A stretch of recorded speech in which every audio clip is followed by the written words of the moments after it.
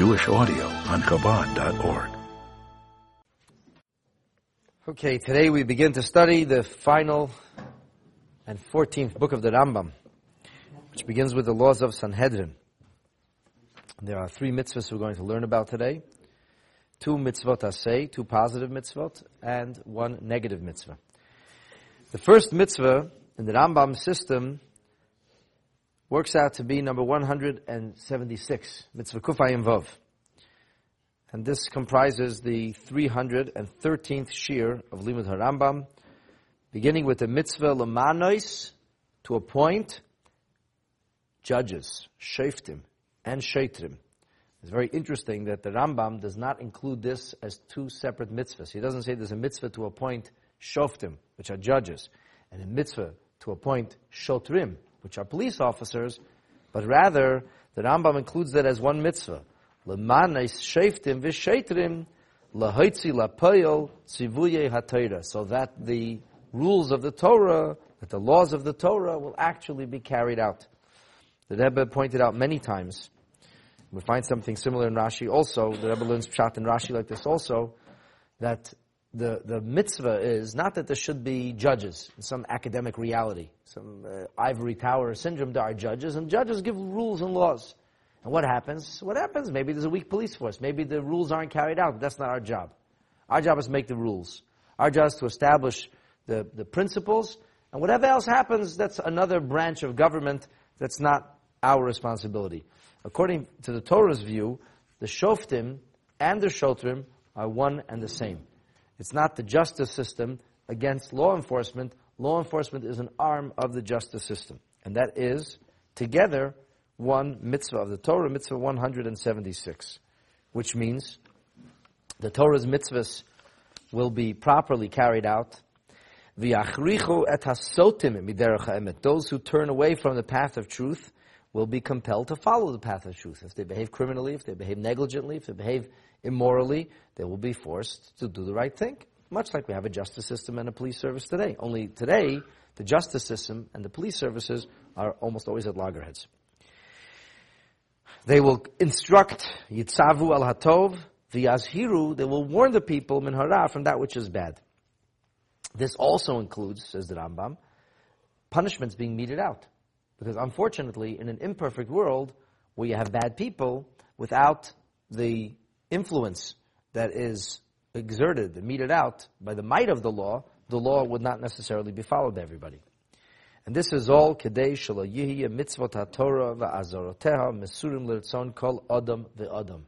So that living a moral life and living a decent life is not an elective. Just as in this country, you cannot drive whatever speed you want. You cannot abuse people in any way you want. You cannot do business in any manner you want. There are certain rules that you have to follow.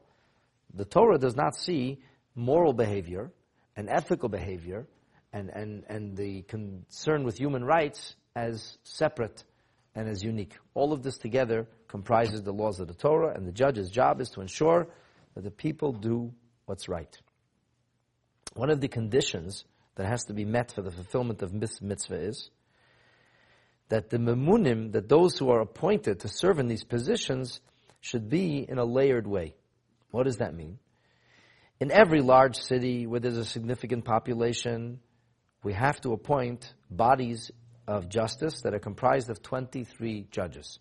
So that's we're going to have 1 judge, or maybe 3 judges. And then you're going to have a group of people who are so unlettered and uneducated that they didn't even hear on the news that so-and-so committed an act of murder. And that they're going to serve as the jury. They're going to make a decision with regard to somebody's life or with regard to what's right or wrong. And if you actually think about it, it's absolutely ridiculous. People have no background in law, do not understand human nature, do not really know the law. How are they supposed to make a reasonable decision? How are they supposed to come to a conclusion whether somebody is guilty or not? From a Torah perspective, you have to have 23 brilliant individuals, extraordinarily learned in Torah, and smart and wise and discerning and have all those other qualities. Then, together, hopefully you're going to be able to come to the truth. These people have to be gathered together. V'sha'ar ha'ir, the Rambam uses this terminology, which is a little bit ancient, and the gate of the city. Most old cities were walled, and the walled cities would have official offices. Usually were in the gate at the entrance of the city. That was where the Sanhedrin sat. This is what's referred to, in the words of our sages, Sanhedrin Ketana, the minor Sanhedrin, which is the terminology the Torah uses for a high court. In Yerushalayim, there has to be something called Beth Din Hagadol, to borrow from different terminology, a Supreme Court. It's not really what it's translated as, but that's what it would be the equivalent of. And this Supreme Court was comprised not of 23, but of 70 judges. 70 most brilliant minds of the Jewish people were appointed to serve as judges. And then there is one individual who's appointed as a leader of that body, and he is called the Rosh HaYeshiva. Elsewhere, the Rambam refers to him also as the Nasi, the prince, or the president. Everybody has to be then gathered into one place.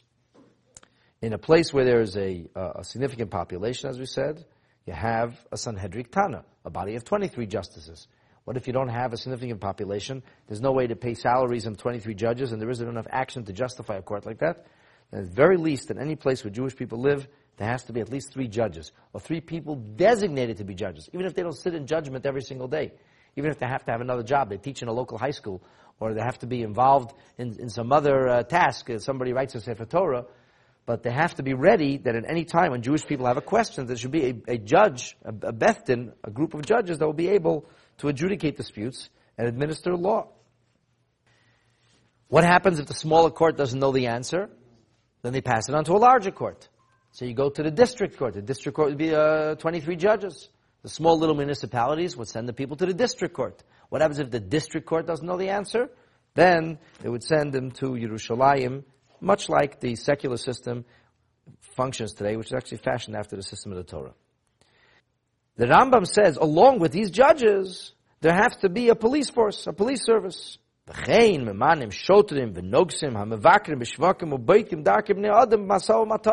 to then appoint a law enforcement body whose job is to investigate and to constantly ensure that everybody is behaving and comporting themselves in accordance with the law. And that's in order, shalayasa avel, that they shouldn't do things immorally, they shouldn't do things in a way which is inappropriate, or illegal, or unethical, even if it's just in a small way. We don't say, let's police the big things. All things have to be properly policed, and all things have to be conducted according to the affairs of the law. All of this, says the Rambam, is included in the biblical dictate that is found in the 16th chapter of the book of Deuteronomy, Dvarim Tazayin. It says, the beginning of Parshat Shoftim, Shoftim v'shotrim titein lecha. You will have these judges and these officers, and you will place them b'chol sha'arecha, in all of your gates, which is a euphemistic reference to all of your cities and provinces. In the language of the Sifri, in the beginning of Parsha Shoftim, it says, Minayin, from whence do I know? Shememanim bezdin echad l'chol Yisrael. How do we know that there's supposed to be, a common court that serves as the supreme agency of law adjudication and of the resolution of all disputes? It says, Shoftim v'shotrim titein lecha, singular. It doesn't say lechem, it says lecha. So in that case, how do you know that has to be one court that's emphasized? Emphasis is lecha, but at the same time, you have to have also lechol shevet v'shevet. Every tribe, every territory and province has to have a judge. How do you know? It says b'chol sha'arecha, on all of your gates. Rabbi Shimon ben Gamliel adds, L'shvatecha v'shaftu. It says L'shvatecha, the word says for your tribes, and then it says v'shaftu, which means that it is appropriate and proper for every single tribe to self-govern itself, as it says v'shaftu asa'am. And then, if that's not sufficient, then you have to go to the higher court, to the highest authority. This is also referred to in the Torah, in the story with Moshe Rabbeinu. In the book of Numbers, in Sefer Bamidbar, in chapter 11, it says, Esfali Shivim Ish. Moshe Rabbeinu was told to gather together a group of 70 people, and Moshe Rabbeinu is, of course, their leader. As it says in Parshas Ba'aleischa, our sages said, Kol Makim Shenemar Li. It says, Esfali.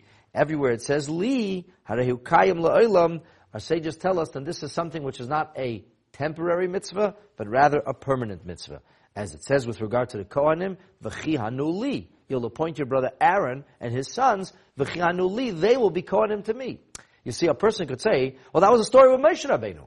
Moshe Rabbeinu also had silver trumpets. And Moshe Rabbeinu also had the Jewish people marching in formation. And they also had a Mishkan. They had all kinds of things that were only effective and applicable during the days of Moshe Rabbeinu. So how do we know that when it says that Moshe Rabbeinu should gather together 70 elders, that this actually is the marching orders for the Jewish people? This is a template for Jewish justice of how Jewish people are supposed to live over the ages. Says the Rambam, because it says li. And Kol Makam Shenemar li is something that's eternally relevant. Kiloimar, now till now, is the Rambam is quoting the Sifri. Here the Rambam adds an original interpretation. Kiloimar, in other words, Shezet Sivoy Tmidi, that this is an ongoing instruction, an ongoing command of the Torah, and it is not Lefi Shah, it's not something temporary. Elachova, it is an obligatory necessity for the Jewish people, Lemeshach Hadorot, for future unfolding of generations. The Rebbe once pointed out that when he taught this particular mitzvah, he said, it's possible to say, to understand the Medrash, it says li. Li means that this will be.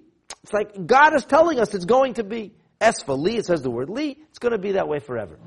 But it doesn't mean that it's a command to us.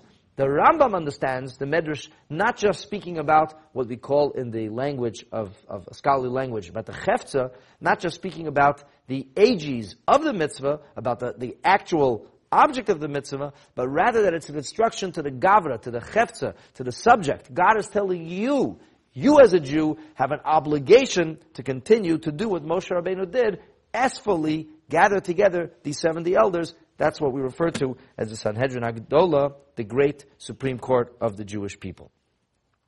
The Rambam adds now, you should know that all of this is only fully applicable in the Holy Land of Eretz Yisrael. And it is noteworthy that these people were really the equivalent of what we refer to today as a parliament or as lawmakers. The truth is that there is no such thing as lawmakers. People don't decide laws. HaKadosh Baruch Hu decides the laws. God gave us His law. We don't believe that we could democratically decide that Shabbos should be on Wednesday, or that certain things which are considered profane are now to be considered sacred. What's yesterday kosher, tomorrow is not kosher, and vice versa. This is from God.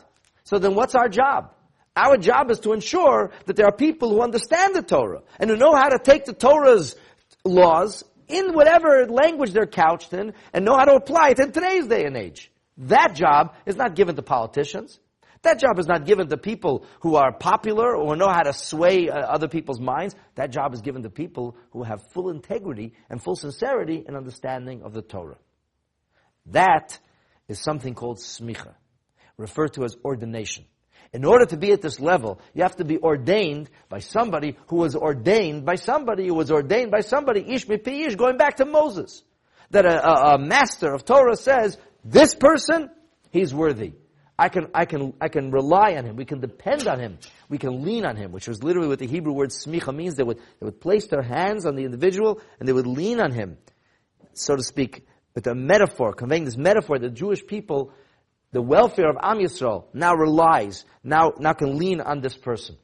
That's real smicha. We don't have real smicha today. Real smicha, real ordination, to serve as a judge, to serve as a dayan, is only in Eretz Yisrael. Now, if a judge was ordained in Eretz Yisrael, and he's living outside of Eretz Yisrael, he may serve as a dayan, he may serve as a judge, and he may fully do all of these laws of the Torah. As it says in the Gemara in Makot, Sanhedrin noheget be'eretz u'bechutz ha'aretz. There could be a possibility of the Sanhedrin, sages ordained in the Holy Land, who have migrated from the Holy Land and now sitting outside the Holy Land, and they still have a din of Sanhedrin. However, you cannot be ordained outside of Eretz Yisrael. Ordination can only take place within the borders of biblical Israel. The Rambam says further that any time we talk about criminal law means that there is a life and death that always comes into play. Because according to the Torah, there's something called a capital punishment. That's only possible not only when they were in Eretz Yisrael, not only when we have smuchim, people who have been ordained, but only when there is a Beit HaBechira, this God's chosen home, which is how the Rambam references the Beit HaMikdash, as we explained many, many classes ago. The language of the Sifri about all of this is b'makei nefesh b'shgoga. It says v'hoyo lachem. It will be for you l'chukat mishpat, for an eternal statute of justice l'dorotechem, for your generations b'chol moshvotechem. So the Sifri says about this, B'chol moshvotechem, that the words that are found in the 35th chapter of Bamidbar, in all of your dwellings, ba'aretz u'b'chutz l'aaretz, that can be in Israel, that can be outside of Israel. That's true. The Sanhedrin could function outside of Israel, provided that we have a Beis HaMikdash, provided that those individuals were ordained in the Holy Land of Israel. The Sifri says you might think that you can also establish cities of refuge, what's called Arei Miklot. The Rambam says no. The pasuk comes to teach you Eile. That means the Dayanim, the judges, can be in Israel and outside of Israel. But Arei Miklot, the cities of refuge, can only be in the Holy Land of Eretz Yisrael. This mitzvah is explained at extraordinary length and detail in a Masechet with the natural name of Sanhedrin. From here we move on to a negative mitzvah. It is prohibited, says the Rambam, as the 284th mitzvah of the Torah, for Bezdin Hagadol to appoint somebody who is not an expert in the wisdom of Torah. And he will be appointed for other virtues or qualities. The Torah says you're not allowed to do that. In fact, we do not look, when it comes to Torah appointments, we do not look for charisma, we do not look for eloquence, we do not look for wisdom that is not rooted in the Torah. All these things are moot, all these things are irrelevant. The only thing we're interested in when it comes to judges who adjudicate how a Jew should live is the person's proficiency in Chachmat HaTorah, his knowledge of Hashem's Torah. That's what's important. That's what we need. And how he behaves within that framework. This warning of the Torah is very, very explicit, very, very clear when the Torah says, Lo takiru panim. Do not show favoritism. Which means, Lo takiru panim b'mishpat means, referring to that means to the person who's supposed to appoint the judges. So if you are the king of Israel and you have an obligation to appoint judges, don't show favoritism. Oh, this guy's my friend, I'm going to make him a judge. Yeah, but he's not capable. So what? He's going to be a judge because he has this virtue or that virtue, because he's my nephew, or because he's my cousin. Anything like that would be a violation of Lo Sakiru Panim. By the way, the word nepotism comes from the Italian word for nephew, nipo. Because many of the popes appointed their nephews, they officially didn't have any children, couldn't get married, so they appointed their nephews to positions of prominence within that system, and that's where the terminology of nepotism comes from. Nepotism is absolutely forbidden when it comes to Torah appointments. When it comes to a Torah appointment, the question is, can this person do the job as the Torah says he could do the job? The rest is absolutely irrelevant. That's the meaning of Lo Takiru Panim, and doing that would be a violation of this mitzvah. Shema Tomer, says the Rambam, Ish Ploni no, this guy is so handsome. He's such a wonderful presentation. He's so charismatic. Ashevena Dayan, I'll make him a judge. Ish Ploni Gibar, this person's got conviction. He's got strength. He's a good leader. I'm going to make him a judge. This one's my relative. I'll make him a judge. This one has given me a loan. This one gave me a free cell phone. I don't know, whatever it is. I'm going to make him a judge. No such thing. This person speaks all the languages. And he's a great academic. And he's respected far and wide in secular circles or from other societies. Irrelevant for us. Why? What's so bad about that? Because then that person will render judgment. And in that judgment, he'll be mezakeh et achayev, the person who is supposed to be obligated according to Torah. He'll say, oh, he can walk. Yeah, but the Torah says he can't walk. Really? I don't know that. How should he know? He's not an expert in those laws. Or he'll be mechayev, he'll obligate et hazakai. Not because he's a rasha, not because he's a wicked, evil person and he wants to hurt somebody. He means well, he's very sincere, he's full of integrity. He's just an ignoramus. Eini Odea, he doesn't know the laws of the Torah. But this it says, Lo Takiru Panim, excuse me, not permitted to show any favoritism.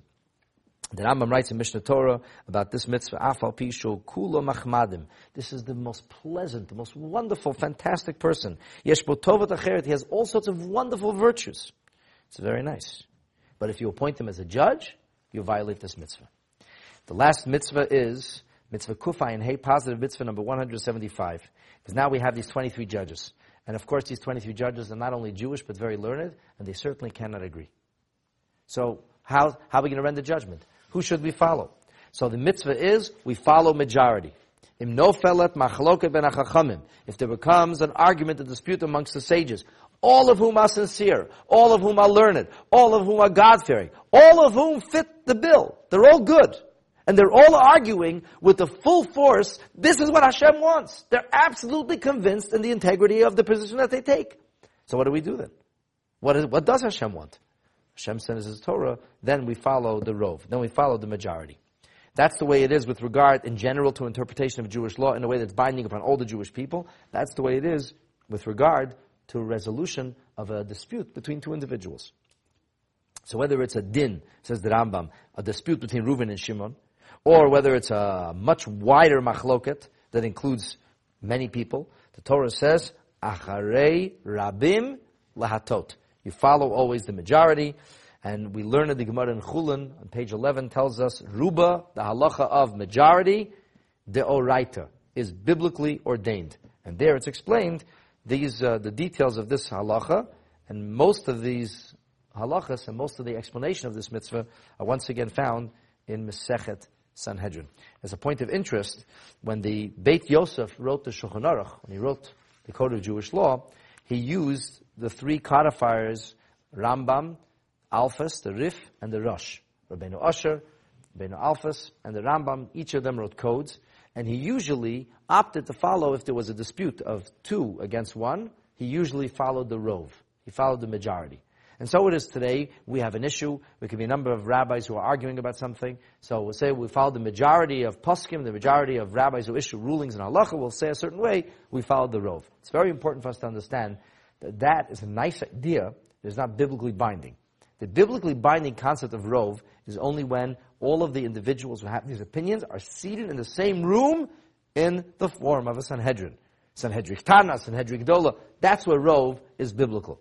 Otherwise, it's a formula, it's a Torah-inspired formula, but it is not an actual mitzvah. The only time this mitzvah is an actual mitzvah is when you're in that court system, as we explained. And that concludes the 313th share of Limud Rambam.